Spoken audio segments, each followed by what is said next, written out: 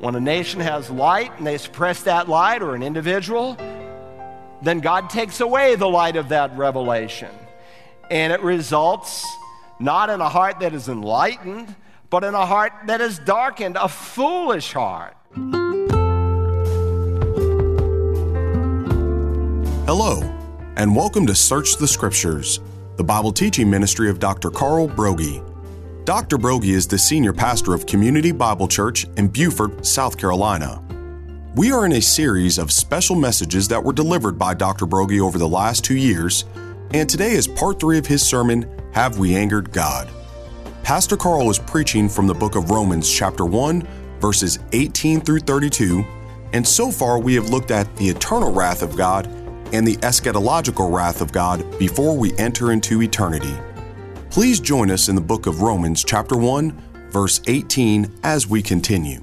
Now, if you've studied the Old Testament, you know that one of the symbols that God uses to describe Israel is that of a vine. It's used by Isaiah and Jeremiah and Hosea of the people of Israel. And in verse 8, Asaph is reminding the readers, by the sovereign hand of God Almighty, he took the vine Israel out of the land of Egypt. And he brought him into the promised land. You drove out the nations and planted it. He drove out all of those idolatrous, child-sacrificing, baby-killing nations. He took them off the land, and he put Israel in the land. You drove out the nations and planted it. And so Asaph has just summarized 5 books of the Bible from Exodus through the book of Joshua in one verse. He's telling us that Israel was divinely planted by God. Now look at verses 9 through 11. You cleared the ground before it, and it took deep root and filled the land. The mountains were covered with its shadow, and the cedars of God with its boughs. And it was sending out its branches to the sea and its shoots to the Red Sea. Asaph is using metaphorical language to describe the nation of Israel. Like a divine planter, God put them in a land flowing with milk and honey. He cleared the ground from the wicked Canaanites, and he planted them as a vine, and it took deep roots, and like a grapevine that spread, it prospered. He divinely prospered the nation, having planted them. And I might add, in Psalm 33 and verse 12, what God did for Israel, he'll do for any nation that will honor him. Blessed is the nation whose God is the Lord, the people whom he has chosen for his own inheritance. God will bless any nation that will bless him. Blessed is the nation. That's what he says. Blessed is the nation whose God is the Lord. Likewise, Solomon can write in the book of Proverbs, righteousness exalts a nation, but sin is a disgrace to any people. I believe this nation was planted by God. Yes, it's always had its flaws because we're sinners. But it was a nation that sought to take the gospel to the world. And so God blessed us. Why? Because God loves the gospel of his Son. Because God wants to forgive sinners. And righteousness characterized this nation. But then he adds, sin is a disgrace to any people. Things have changed in America. The moral climate is quickly changing, just as it was changing in Asaph's day. Asaph lived far after the planting. During the time of the judges, it says, in those days there was no king in Israel. Every man did what was right in his own eyes. Twice over, God says that in Judges. It was a dark time in Israel's history. It took place after he divinely planted them in the promised land. Israel, like America, became self-sufficient. They forgot God. They didn't really need God. And so God began to wither them from without and from within. Look at verse 12 of this psalm. Asaph, the psalmist, asks, why have you broken down its hedges so that all who pass by pick its fruit? Circle that word you. Why have you, it's emphatic in Hebrew, why have you, O God, broken down the hedges? I don't know what your doctrine of hedges is like. In the book of Job, Satan says, Job only follows you because you blessed him. Break down his hedge, and we'll see how much he really loves you. Well, God put a hedge around Israel. He protected her so that no one could break through the hedge. But now God is saying he broke down the hedge. He took down the protective walls so that they could be plundered and her fruit could be picked. He's talking about external dangers because of their rebellion. They became weakened as a nation. They were not strong enough to defend themselves. And we as Americans, and more as a world, have basically said, God, get lost. And God is taking his protective shield off of this country. You know, it seemed when 9/11 happened that maybe we'd get right, and for about 2 months the churches were filled. And then we went right back into our own filth and slop. Israel was weakened from without, but Israel was also weakened from within. Because they lived independently of God, not only were they weakened on the outside, they were weakened on the inside. Look at verse 13. A boar from the forest eats it, that is the vine, away, and whatever moves in the field feeds on it. A boar, a wild hog, eats the vine. It symbolizes Israel being rooted up. And we have internal enemies today. We are being eaten away economically, morally, and physically as a nation. Now let me share a New Testament example. Go to the book of Romans in the New Testament. Go to Romans chapter 1. I told you this would be our launching pad verse, and so let me look at that. Romans chapter 1. Notice what he says beginning now in verse 18. He says, "For the wrath of God is revealed from heaven against all ungodliness and unrighteousness of men who suppress the truth in unrighteousness." What we find in Romans 1 is a picture of what God can do to an individual or a city or a nation or even a world when we ignore who he is as God. The wrath of God is being revealed from heaven. Now notice it's not a future tense. He doesn't say the wrath of God will be revealed. Circle the word is. It's a present tense. He's describing what is currently going on. So let's try to understand this wrath that is being revealed from heaven today, right now. It's not some lightning bolt, but it's a dimension of God's wrath that works quietly, almost invisibly among those people who suppress the truth and unrighteousness. And it is operating, and it has been for several decades, in America. Look at verse 19. How do people suppress this truth? Because that which is known about God is evident within them, for God made it evident to them. Paul, how has God made it evident to them? Because, or for, since the creation of the world, his invisible attributes, his eternal power and divine nature have been clearly seen, being understood through what has been made, so that they are without excuse. Ever since the creation of the world, God's attributes, power, and nature are clearly seen through what he has made. Just as an artist reveals what he is like, so God's creation is an expression of what he is like. Verse 21, for even though they knew God, not knew God like we know God in John 17, this is eternal life, that they might know you, but they knew God and that they knew of his existence, and that's why biblically there are no such things as an atheist. So if you want to share your testimony and you said, I'll claim to be an atheist, okay, but don't say you were an atheist, because you were never an atheist. You're denying what God plainly says. So he's describing, even though they knew God, they did not honor him as God or give thanks. Instead, Paul tells us, but they became futile in their speculations, and their foolish heart was darkened. When a nation has light and they suppress that light, or an individual, then God takes away the light of that revelation. And it results not in a heart that is enlightened, but in a heart that is darkened, a foolish heart. That's what Jesus warned of Israel in John chapter 12. He said, for a little while longer, the light is among you. He's speaking of himself. Walk while you have the light, so that darkness will not overtake you. He who walks in the darkness does not know where he goes. Listen, it's dangerous for a person or for a nation or for a world to be exposed to the revelation of God in creation or in conscience, and then to suppress that. Look at verse 22. Professing to be wise, they became fools. You see, that's the delusion of it all. You think you're smart, but God says you're a fool. They became fools. Verse 23, they exchanged the glory of the incorruptible God for an image, in the form of corruptible man and of birds and of four-footed animals and crawling creatures. They're worshiping the creation. And about a third of the world still has this form of idolatry, and we worship the creation here in America. We call it the Green Movement. Therefore, God gave them over in the lusts of their hearts to impurity, so their bodies would be dishonored among them. For they exchanged the truth of God for a lie. They worshiped and served the creature rather than the Creator, who is blessed forever. This was the 1960s, 70s, and 80s. We told God, we don't want you. We don't want to acknowledge you. No more Bible and prayer reading in our schools, and certainly no 10 Commandments. And the very aspect that shouts of God's existence, we began to deny through the theory of evolution. And God began to unleash his wrath of abandonment. Now, if you follow this passage, it will help you to understand what is happening in America today, and not just in America, but around the world.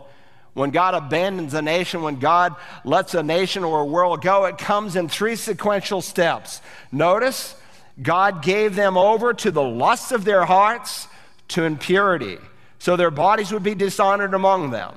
And that's precisely what came. We said no to God, and heterosexual immorality and sensuality began to sweep our nation.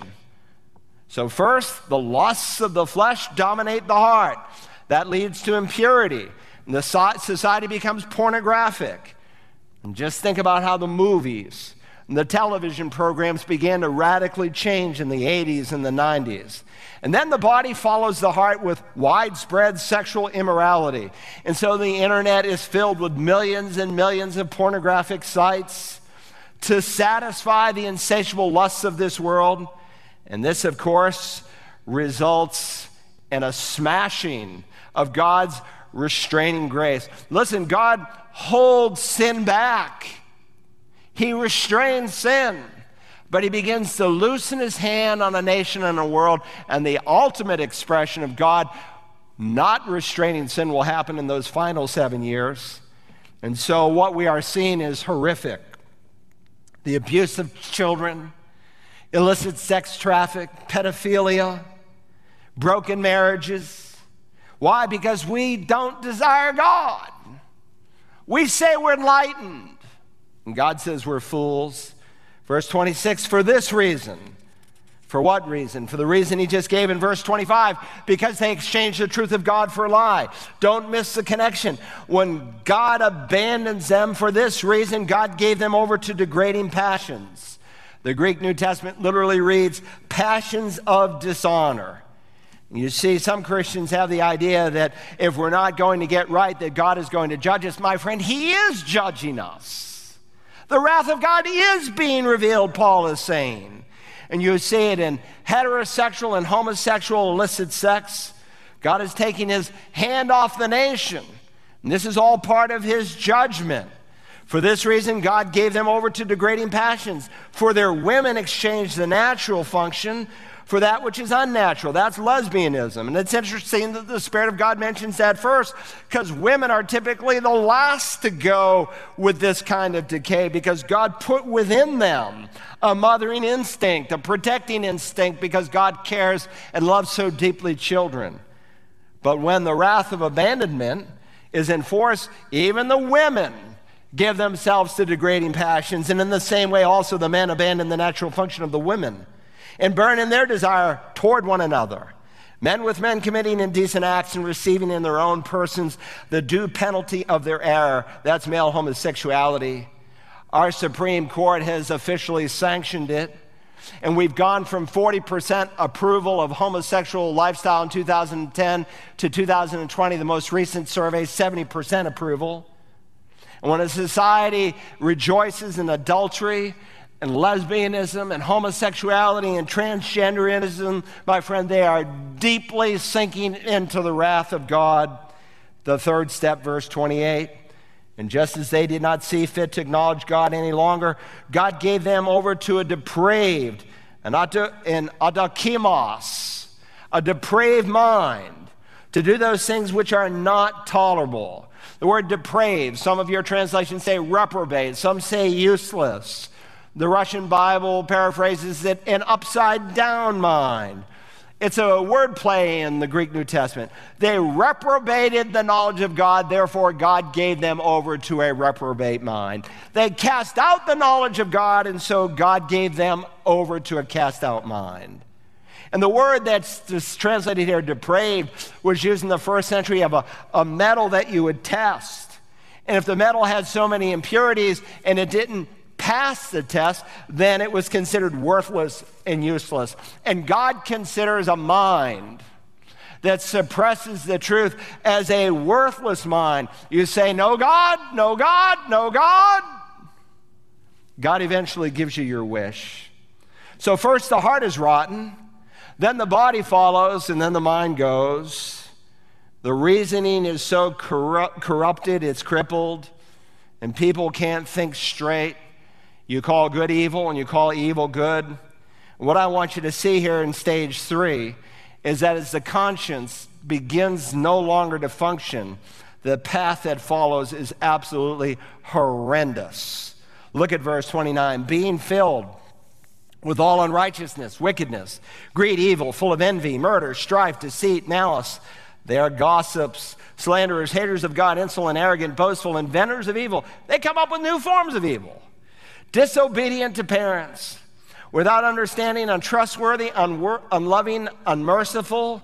And this is just a partial list. It's like someone opened up a sewer pipe and it's pouring out all across our nation. And although they know the ordinance of God, how do they know it? It's written into their hearts.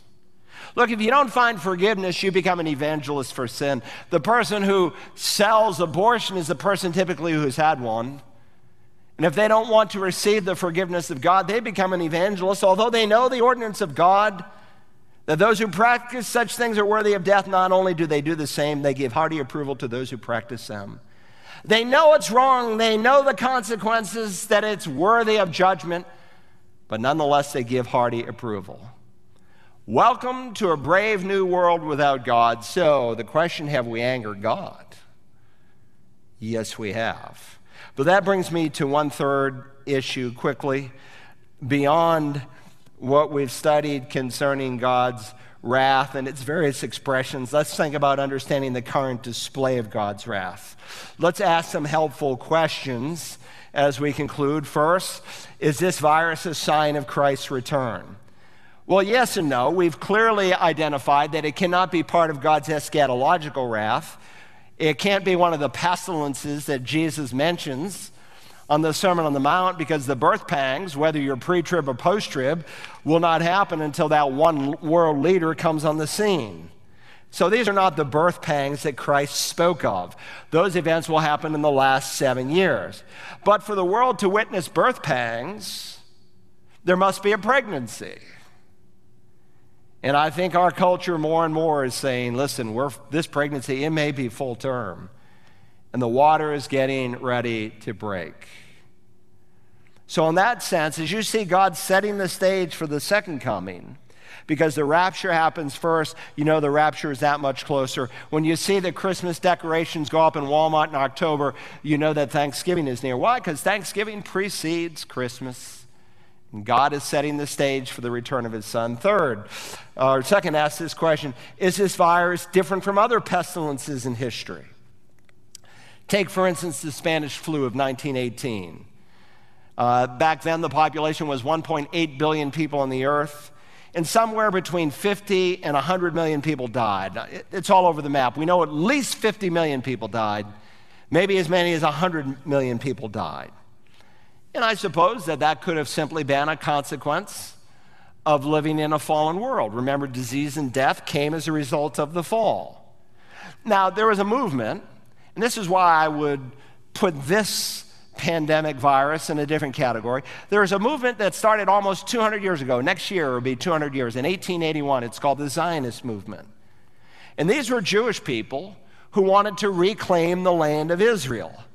And by the way, they have reclaimed it. And this is a fulfillment of prophecy. In Ezekiel 36:24, God promises, "For I will take you from the nations, gather you from all the lands, and bring you into your own land."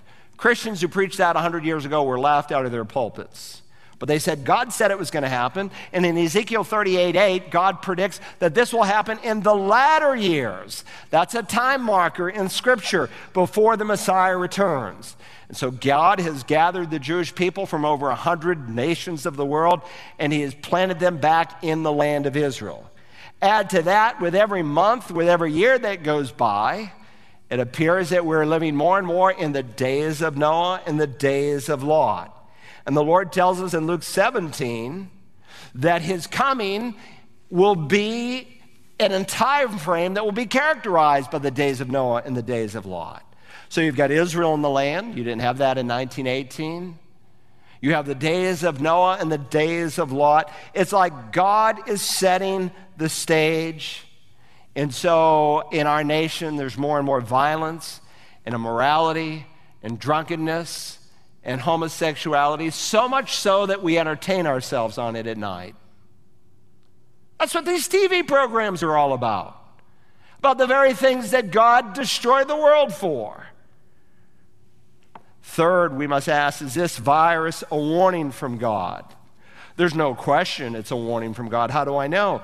Because Jesus drew a conclusion when disaster comes in Luke 13 that it should be a warning to us. Twice over after he mentioned Pilate, who killed innocent Jewish people, and then when he mentioned the Tower of Siloam, that a disaster of sorts, it fell over and it killed 18 people, he said, it's a reminder that you're going to die, all of us. And so he said, I tell you, unless you repent, you likewise will perish. His point is, we're all sinners, we're all going to die, and so we all need to be ready. Now remember, God portrays death as an enemy. It was never part of his original plan. It came into the world through sin. And remember, God takes no pleasure in the death of the wicked. And the Bible says that God desires none to perish, but for all to come to repentance. And so God will often bring warnings. For 120 years, Noah built an ark. And in the New Testament, he is called a preacher of righteousness. God used that ark as a warning, as a reminder that he was going to bring judgment. And this pandemic should be a reminder to everyone that judgment is coming, maybe sooner than we realize. I mean the eschatological judgment and then the eternal judgment. Then we must ask, is this virus a sign that God has abandoned us in his anger? Is it a sign that God has abandoned us in his anger? Well, the answer to that question, it all depends on who us is. While God may abandon a nation, while God may abandon a world, God will never, ever, ever abandon his own people. And the Bible reminds us as we approach the end of the age, true Christians will become more and more a minority. You'll be hated on behalf of all men. And the very thing on which this great nation was built is quickly slipping away. And there's a growing unrighteousness across our land and across our world. And things that we once called wrong, we now call rights. And what's so sad is so many young pastors are afraid to stand up to their generation. Because when you meet people, especially 30 and below, they like to call themselves and consider themselves spiritual. And when you ask them about being born again, they would say they're not and they don't want to be. Paul said to Timothy, realize this, that in the last days difficult times will come. And then he said in that list, people will hold to a form of godliness. Although they've denied its power, avoid such men as these. Look, I pray for revival, and God may bring revival, but there's coming a generation that will see zero revival. God won't bring a revival in the very end. He'll just bring his son. Now, that doesn't discourage me from preaching the gospel, number one, because I'm commanded to do it. Number two, God has always had his remnant. And there are always people who are open to the gospel.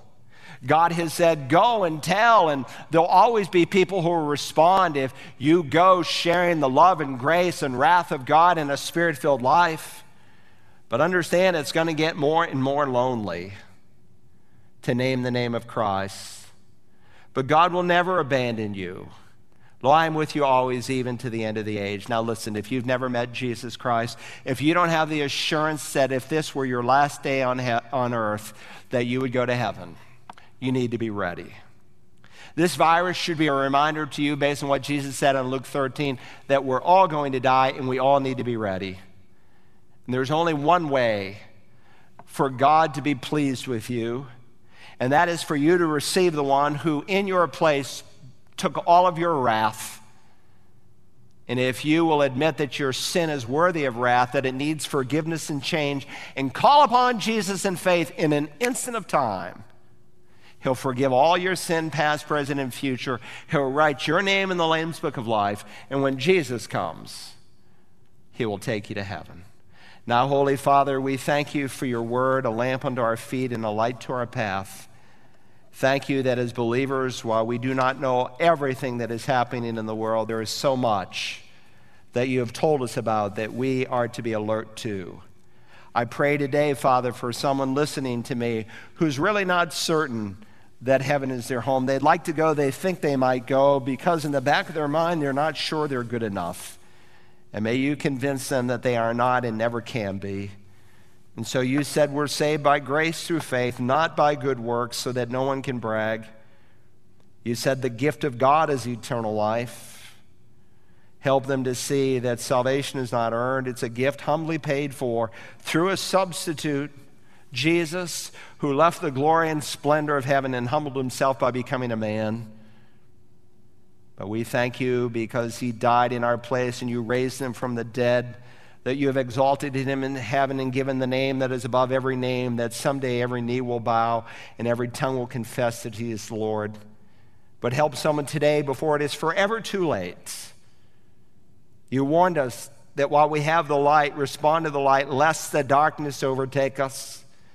And there are some watching who have an open heart today, and that open heart today that you brought about by the stirring of your Spirit could be closed tomorrow. You said you'll not always strive with men. Help them to understand that Christ Jesus received sinful men, that he came to seek and to save that which is lost. Would you there take God at his word, that if you'll call in the name of Jesus, he will save you? Say, Lord Jesus, save me. Save me a sinner. Forgive me and change me. And I'll spend out of gratitude the rest of my life living for you. And Father, help those of us who know you not to be unraveled by the events of these days. Lord Jesus, you said ultimately these things must take place. But help us as your people to walk with a sense of confidence that you are a sovereign God ruling over the nations of this world.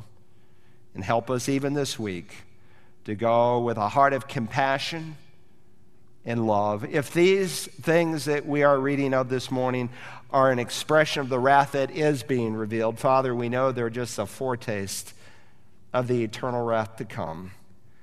May that put compassion in our hearts for those who have never met you.